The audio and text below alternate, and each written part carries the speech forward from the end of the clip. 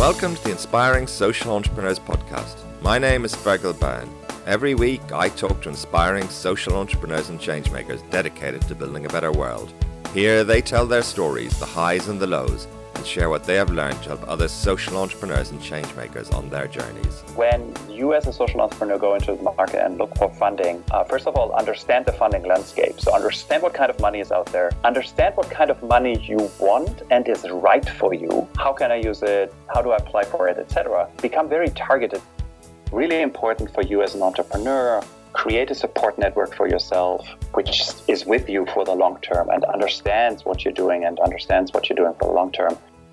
I'm very pleased today to introduce Pascal Finette. Pascal has had a wide-ranging career, which includes setting up a couple of technology companies, working at eBay, Mozilla, as well as a stint at Google, investing in social impact organizations around the world. Pascal now heads up the startup initiatives at Singularity University, whose aim is to grow startups solving the most intractable problems in the world. Pascal is the entrepreneurship chair and is responsible for the Startup Accelerator and the Venture Fund. Thank you very much, Pascal, for taking the time to speak to inspiring social entrepreneurs. I'm very much looking forward to talking to you and hearing about your journey and the work that you're doing at Singularity University. It's great to have an opportunity to talk. I understand you head up the entrepreneurship at Singularity University. Could you tell me a little bit about that? And then maybe we can talk a little bit about the journey, that's how you've got there today. Yeah, of course, Fergal. So first of all, it's an incredible honor and pleasure to be on this podcast. So thank you for inviting me. Very briefly about Singularity University. So the institution is only about 7 years old. So in a lot of ways, we are kind of like still a startup. And we were founded with the belief that there's a set of technologies which we call exponentially accelerating technologies. So think about computers, artificial intelligence, robotics, synthetic biology, etc. These technologies are on this crazy growth curve. And our belief is that, first of all, we need to wrap our heads around what this actually means and how disruptive this will be. And then secondly, we're really interested in leveraging these technologies to tackle humanity's grand challenges. So we're not interested in building the next better version of Angry Birds, but really fascinated at the idea of how can you leverage technology for social good? And this is kind of in a lot of ways, it's like story of my life. It's something I've been passionate about and involved with for the last 20 plus years. So it's kind of the natural transition point for me to be at Singularity University. And as you mentioned earlier, I'm responsible for everything and anything we do around entrepreneurship. So this includes a startup accelerator, a venture fund, a growth program for organizations which are at a later stage, as well as I teach entrepreneurship. Great job. You had a pretty interesting career, I'd say. I mean, you were involved in Mozilla Corporation and Google, and always seems, the more entrepreneurial arena or aspect in those organizations. And I'm just wondering what you think about the potential of technology really in solving these, I guess, what some people call wicked problems. Absolutely. And actually, some people, such as our common good friend Daniel Epstein, calls them BFPs, big fucking problems. So first of all, let me preface this with, I understand and we understand that technology is not the Hail Mary. So technology in itself isn't solving any problem. It obviously has always something to do with how do you deploy this? What is the social context around this? How do you get people to adopt this? Having said that, I firmly believe that technology is an incredible force for good if we leverage it in the right ways. So I'll give you a very simple example. Think information technology, the most profound, simplest example I can give you. There's currently 7.2 billion mobile phone connections on the planet. So an equal amount to the people living on this planet. There's about 2.7 billion or so of them are high bandwidth. By 2020, that number will skyrocket to 90%. So 90% of the world's population, which is at the age of using a cell phone, will have access to broadband internet on their mobile devices. Now, imagine what this means in the context of, for example, a young person in Africa. They now have access to literally the world's information. So we will see an incredible shift in terms of information distribution, in terms of power, in terms of what people can figure out for themselves. The kind of the very simple example I always give people is, imagine the world, everyone on the world has access to Wikipedia. what would that in itself and alone do for the world? It's just insane if you think about this. And then you can go through all the different technologies and you see similar patterns and trends. So you take something like synthetic biology, so the ability for us to genetically modify living organisms, to, for example, create plants which are resistant to particular pesticides or particular diseases, or there's a group of people working on creating, for example, rice plants which grow in salt water. So that solves a huge issue around food and food distribution.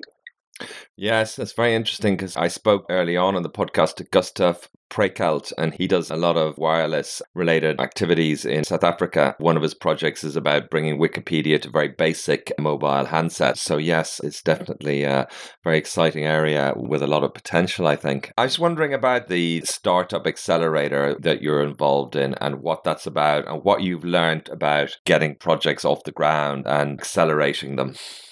Our startup accelerator is a little bit different than your typical run-of-the-mill tech accelerator, such as you might be familiar with Y Combinator or Techstars or in Europe Seedcamp. So what we are focusing on is in line with what Singularity University stands for, companies leveraging exponential technologies to solve humanity's grand challenges. So this includes anything from, in our current batch, we had companies leveraging smartphone technology to give blind people a way to see, quote unquote, see the world, to someone who's recycling used electric car batteries to bring mobile electric power to the world, to a company which synthetically engineered a bacteria to measure contaminants in water.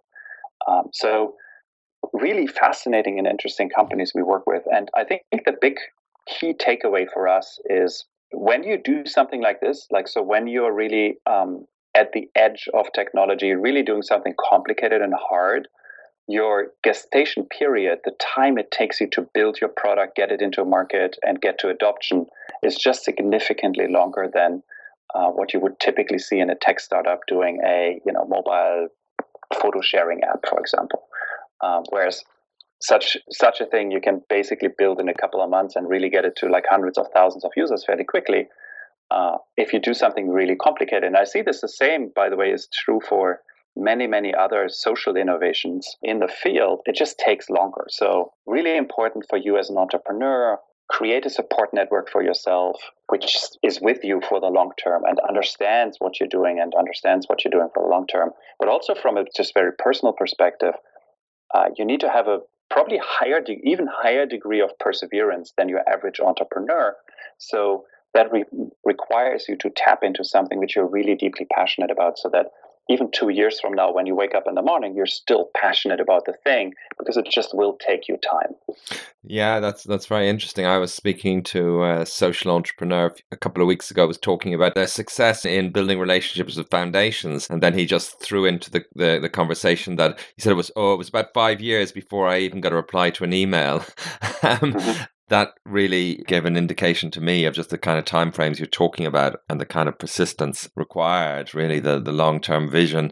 Clearly, it's a bit of a chicken and egg, or there's shall we say, a deep interconnectedness between, somebody who comes with an idea and the idea in its own right. Clearly, ideas are great, but, you need a certain kind of personality and a skill set and so forth to turn those ideas into, reality or make them a success. What have you learned, and what are your thoughts about what kind of skills are required when you talk about perseverance and so forth? How can you tell? How can you identify whether these qualities are there? Yeah, it's a really good question. I think there's a difference between actual physical skill to get something particular done, and other quote unquote soft factors. So first, I just want to point this out. I've seen entrepreneurs do tremendous things regardless of their particular skills. So I've seen people who are non-technical building very technical, complex solutions by surrounding themselves with the right people. So they're kind of like the talent which can make that happen. But these people have the vision and the drive and um, bring other aspects to the table which help the project forward. So just one thing I just want to make sure people understand is that to build a successful solution in the world, it takes all types of people. I think that's a good. First of all, that's good news for the people who are non-technical. Obviously, it helps if you have the chops to actually build your product yourself, so you can rapidly prototype your way through it. But again, that's not that should not keep you from doing it. The second is, and this is probably more important, is much more about your inner attitude and your entrepreneurialism. And this is something I think you can actually find and see with people very early on. It's like when you start talking to them, because the best entrepreneurs for me are the ones who are, on the one hand, we spoke about this earlier, like have the perseverance, have the passion, have this burning desire to tackle the problem they identified, and they're basically like a dog with a bone. Like they will not give up. They will not let go of that bone. And you can actually tell this by like just listening to people and like the passion they talk about their particular. The second is, and this is sometimes overlooked, I think, is passion alone doesn't necessarily translate into success, because understanding that there's very rarely an occasion where you can build something kind of like in your little cellar or garage or whatever, and they just get it done. It always requires other people to help you. So the ability to rally other people around your cause, around your thing, is crucial. And I see entrepreneurs who have both the technical skill as well as the passion, but they miss this factor of like getting other people to buy into your vision, to support you, to want to help you, and then also creating systems and structures for them to help you. Yeah, then you come into an unfortunate situation. No, that's very interesting. It ties in with something I've been thinking about quite a bit, actually, related to that. I interviewed Jane Chen. I don't know whether you know Jane from Embrace. She's come up with this breakthrough $100 baby incubator, radical, very interesting, disruptive technology. And one of the things she talks about that was really crucial for them on their journey was being very close to the end user. And I know also venture capitalists talk about this, developing technology and being close to getting, being tightly knit with your users so that you can, get feedback and, build something, which meets the user's needs. How does that work with you in the sense that, some of these technologies presumably are intended to be deployed in, remote areas in Africa? Yeah, absolutely. So I couldn't agree more with what you just said. It's crucially important to really understand your user and understand what the user's problems are. Unfortunately, I see sometimes people just basing their solution off of assumptions, and then those are typically also the solutions which just don't work in the field, because you oversee some crucial detail. It might even that the solution works, but your distribution mechanism doesn't work, or you miss the fact that a particular predetermined factor isn't existing, etc. So there's nothing more important, and we preach this to our entrepreneurs all the time. It's like, get out of the building and talk to your users. And granted, this is easier if you build something for a social context, which is like the context you're living in, because then you literally just need to get out of the building. Versus if you're building something, if you're based in Europe and you want to build something for a developing world nation, then you just have to, unfortunately, you have to get on a plane and get there. It's crucial. It's super important. Yeah, I think that connection and working on the ground and so forth. I'm thinking also about the work that you do with Unreasonable and the mentoring and so forth. And I'm just wondering, what kind of challenges do you see people dealing with there? And what are a few of the key things that you think would be, useful for other social entrepreneurs in their journey from working with, you've been involved, and I know you do a lot of mentoring in various different capacities. Yeah, I think it comes down to the banalities of life, to be frank. It's pretty surprising it's actually probably not surprising how very often the stuff you end up talking about isn't the really complex stuff. It isn't like there's the really hard, gnarly technology questions or distribution system questions or whatever it is. It's very often just very simple stuff like, hey, I don't get along with my co-founder. Like, how can we remedy the situation? Or I just don't feel up to the task, imposter syndrome type of thing. So it's a lot of like the interpersonal and relationship pieces. It's a lot about leadership. I personally spend quite a bit of time with my mentees on these pieces. And then the second piece, and this is a personal pet peeve of mine, is people sometimes, and quite often actually, don't think big enough, I believe. So they for some reason, this might be a confidence, a trust issue, a social context issue. There's a gazillion reasons why, but people are somewhat content with the size of the solution they're proposing, whereas I typically ask my mentees to really think about like the particular problem they're tackling. What does it take to make that problem literally go away? So think really big and like think about like, how can I actually tackle this problem and just make it, eradicate it, just get rid of it. And it's remarkable because even if you don't get there, which is hard typically, but it brings a different mindset to bear, and it allows you to think about your problem in very different ways, and you come up with new solutions.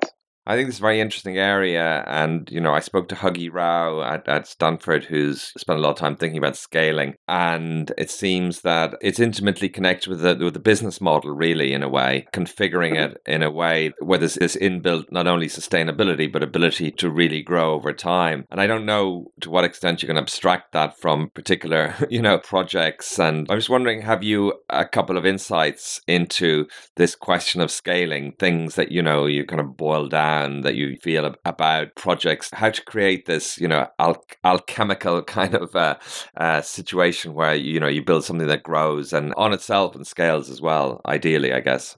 I think it's not as easy as saying 1, 2, 3, or, like me blurping out some like high level like pieces. Obviously it's complicated. Don't get me wrong. And I make no qualm about this. I think it comes down to a couple of pieces, and this is a non-exclusive list by far. But so you mentioned one being the business model, really thinking about how can you create a business model which aligns the incentives along the value chain and allows for growth inside of that. Probably even more practical, I see a lot of like people spend too much time on routine tasks. So the idea of like, how do you start automating your tasks, really focusing on, getting 80% work done with a 20%, also not dying in beauty and like trying to get it perfect, like understanding that 80% typically is enough because it allows you to do stuff with significantly less resources typically. I think that these are all good starting points. And then the second really big one is thinking about really from the get-go about alongside every single part of like the thing you're doing, like the value chain or the product or the service integration you're doing, thinking about where can I leverage other people or other resources which get me to scale. So, for example, instead of thinking about building your own distribution channel, can you piggyback on an existing distribution channel? Instead of using your own backend system, can you just use something which you can get off the shelf? So there's a ton of like tiny little decisions you're making along the way, which will then end up being a scalable solution. So it's not a turnkey thing. You're not flipping, from non-scalable to scalable, but it's really like a 1,000 tiny decisions you take every single step along the way. So really thinking about, I think most important is really thinking about every single step along the way is like, the thing I'm doing, is that scalable or is it not? And how can I make it scalable? That's very interesting. I like the idea of the piggybacking and getting leverage. Very, very important, isn't it, really, in these challenging environments where you really want to have impact. What about funding? Because I know that's part of one of the things that you do at Singularity. How easy is it to get funding for a social project at the moment in America? What are you seeing there? And then maybe you can talk a little bit about some things that social entrepreneurs can do to, improve their chances of funding themselves. Okay, so there's I believe there's two sides to that coin. The first is, sorry for the word, but there's a shitload of money in the market. There's just a lot of capital available, which means that if you have a really good project which has the potential to fulfill its mission, to scale, etc., you will get funded. Can I just jump in there, because if everything is right, then you will get funded. Yeah, can I jump in there, because I have spoken to quite a few social entrepreneurs who tell sad stories of not getting money and spending so long struggling and so forth to get money. So I'm just wondering, what is it that this money is looking for? Because maybe there's, people aren't really understanding that, because clearly there's a spectrum, obviously, from, I guess, people who are willing to just support something in a kind of a grant kind of capacity to more, I won't say aggressive, but more demanding impact investors they really want to see a financial return. So when you say there's a lot of money out there, how does that break down into those different groups? Yeah, absolutely. So I think the most important thing you need to get really clear about is when you as a social entrepreneur go into the market and look for funding, first of all, understand the funding landscape. So understand what types of, as you mentioned, there's different types of money out there, like anything from grant money to venture capital. So understand what kind of money is out there. Understand what kind of money you want and is right for you. Like fundamentally understand that. So spend some time like really thinking about like what kind of money, what are the strings attached to it, how can I use it, how do I apply for it, etc. And then become very targeted. The other thing I find a lot of entrepreneurs struggle with is they become fairly untargeted in their funding approach. So they basically go to with the same pitch, they go to a grant-making institution or grant-giving institution, and then they also go to a venture capitalist. And then they don't even pay attention to, is that particular funder actually the right funder for me in terms of like, are they interested in the stuff I'm doing? Is the market the right market? Is the country I'm in the right country for this particular funder? So it really comes down to like, I believe it comes down to becoming very clear about who are you, what are you doing, what are you offering? And then how does this match to the other side of the table? The more homework you do, the better your chances of success are. And granted, and this is, I make this sound really easy. It's not an easy process. Like, there's no question about it. But I fundamentally believe that if you're doing something good in the world, and it has the potential, it hits the right notes for the right funder, you will get money. Very positive. That's good to hear. And I guess social entrepreneurship as a discipline, in a sense, is still quite a young area, really. There's always been people who have used whatever resources and skills and, passion to try and make the world a better place. But I guess the kind of the whole arena, and it's changing all the time. Have you seen changes? I guess a deepening of expertise, because, as you say, being an entrepreneur in the first place, certainly need very specific capabilities. Add in the social dimension, it's even more challenging, more complex environment, unstructured, resource constraints, working at the bottom of the pyramid and things like that. Do you see the discipline evolving? Absolutely. As you rightfully pointed out, I think social entrepreneurship is a fairly young discipline. When you look back at the first kind of impact investors, like people like Kevin Starr, who was on your show from the Mulago Foundation, a lot of people consider him kind of like one of the pioneers in the field, amongst others, like Paul Pollack, for example. They've been only doing this for 2 decades or so. In the grand scheme of things, that's very, very short. And you see, when you look at the teaching institutions around the world, so anything from like the Stanford, literally Stanfords of this world, to accelerators such as the Unreasonable Institute, all of them operate only for a couple of years. So there's a lot of learning and a lot of understanding being built at the moment. And it's a very young field, which in a lot of ways makes things harder because there's just not that many best practices. There's not that many established routines. At the same time, it's kind of interesting because in a lot of ways it's the trek to the west. It's like we're all entering uncharted territory. So there's a lot of room for experimentation. which typically entrepreneurs kind of like to do. So I think it's a really exciting time. No, that's very interesting. Just coming back to the technology side of things, I take it you're optimistic in the potential there. You've made a commitment to being deeply involved in that. What are a few exemplar social entrepreneurs active in the technology field or using technology, do you think, in a really exciting way? I can give you two examples right out of our portfolio. So one being a company called Nextleaf. What they're doing is they leverage is effectively the fact that smartphones have become incredibly cheap to tackle a really interesting problem. So the problem they're tackling is 20 to 30% of vaccines in the third world spoil because of a break in the cold chain. What they're doing is they have a temperature sensor, which is effectively a connected smartphone. So they buy a $25 Chinese-made Android phone, attach a temperature sensor to it, bolt this whole thing onto the temperature onto a fridge, and now they have deep insight into not only if the vaccine is still good, because they see if there was a break in the cold chain, but they also see where the break in the cold chain happens, and then can level that data up because it's a connected device up to the cloud. Now, a health organization, for example, like the health ministry of a particular country, now can see where this happens because typically these breaks happen in the same places because it's always this one facility where they forget to plug the fridge in or something, and then you can leverage this knowledge to solve the problem. They are now in something like 7 countries, and many of these countries they're in more than 50% of the fridges. This is a 20 people team. It's tiny.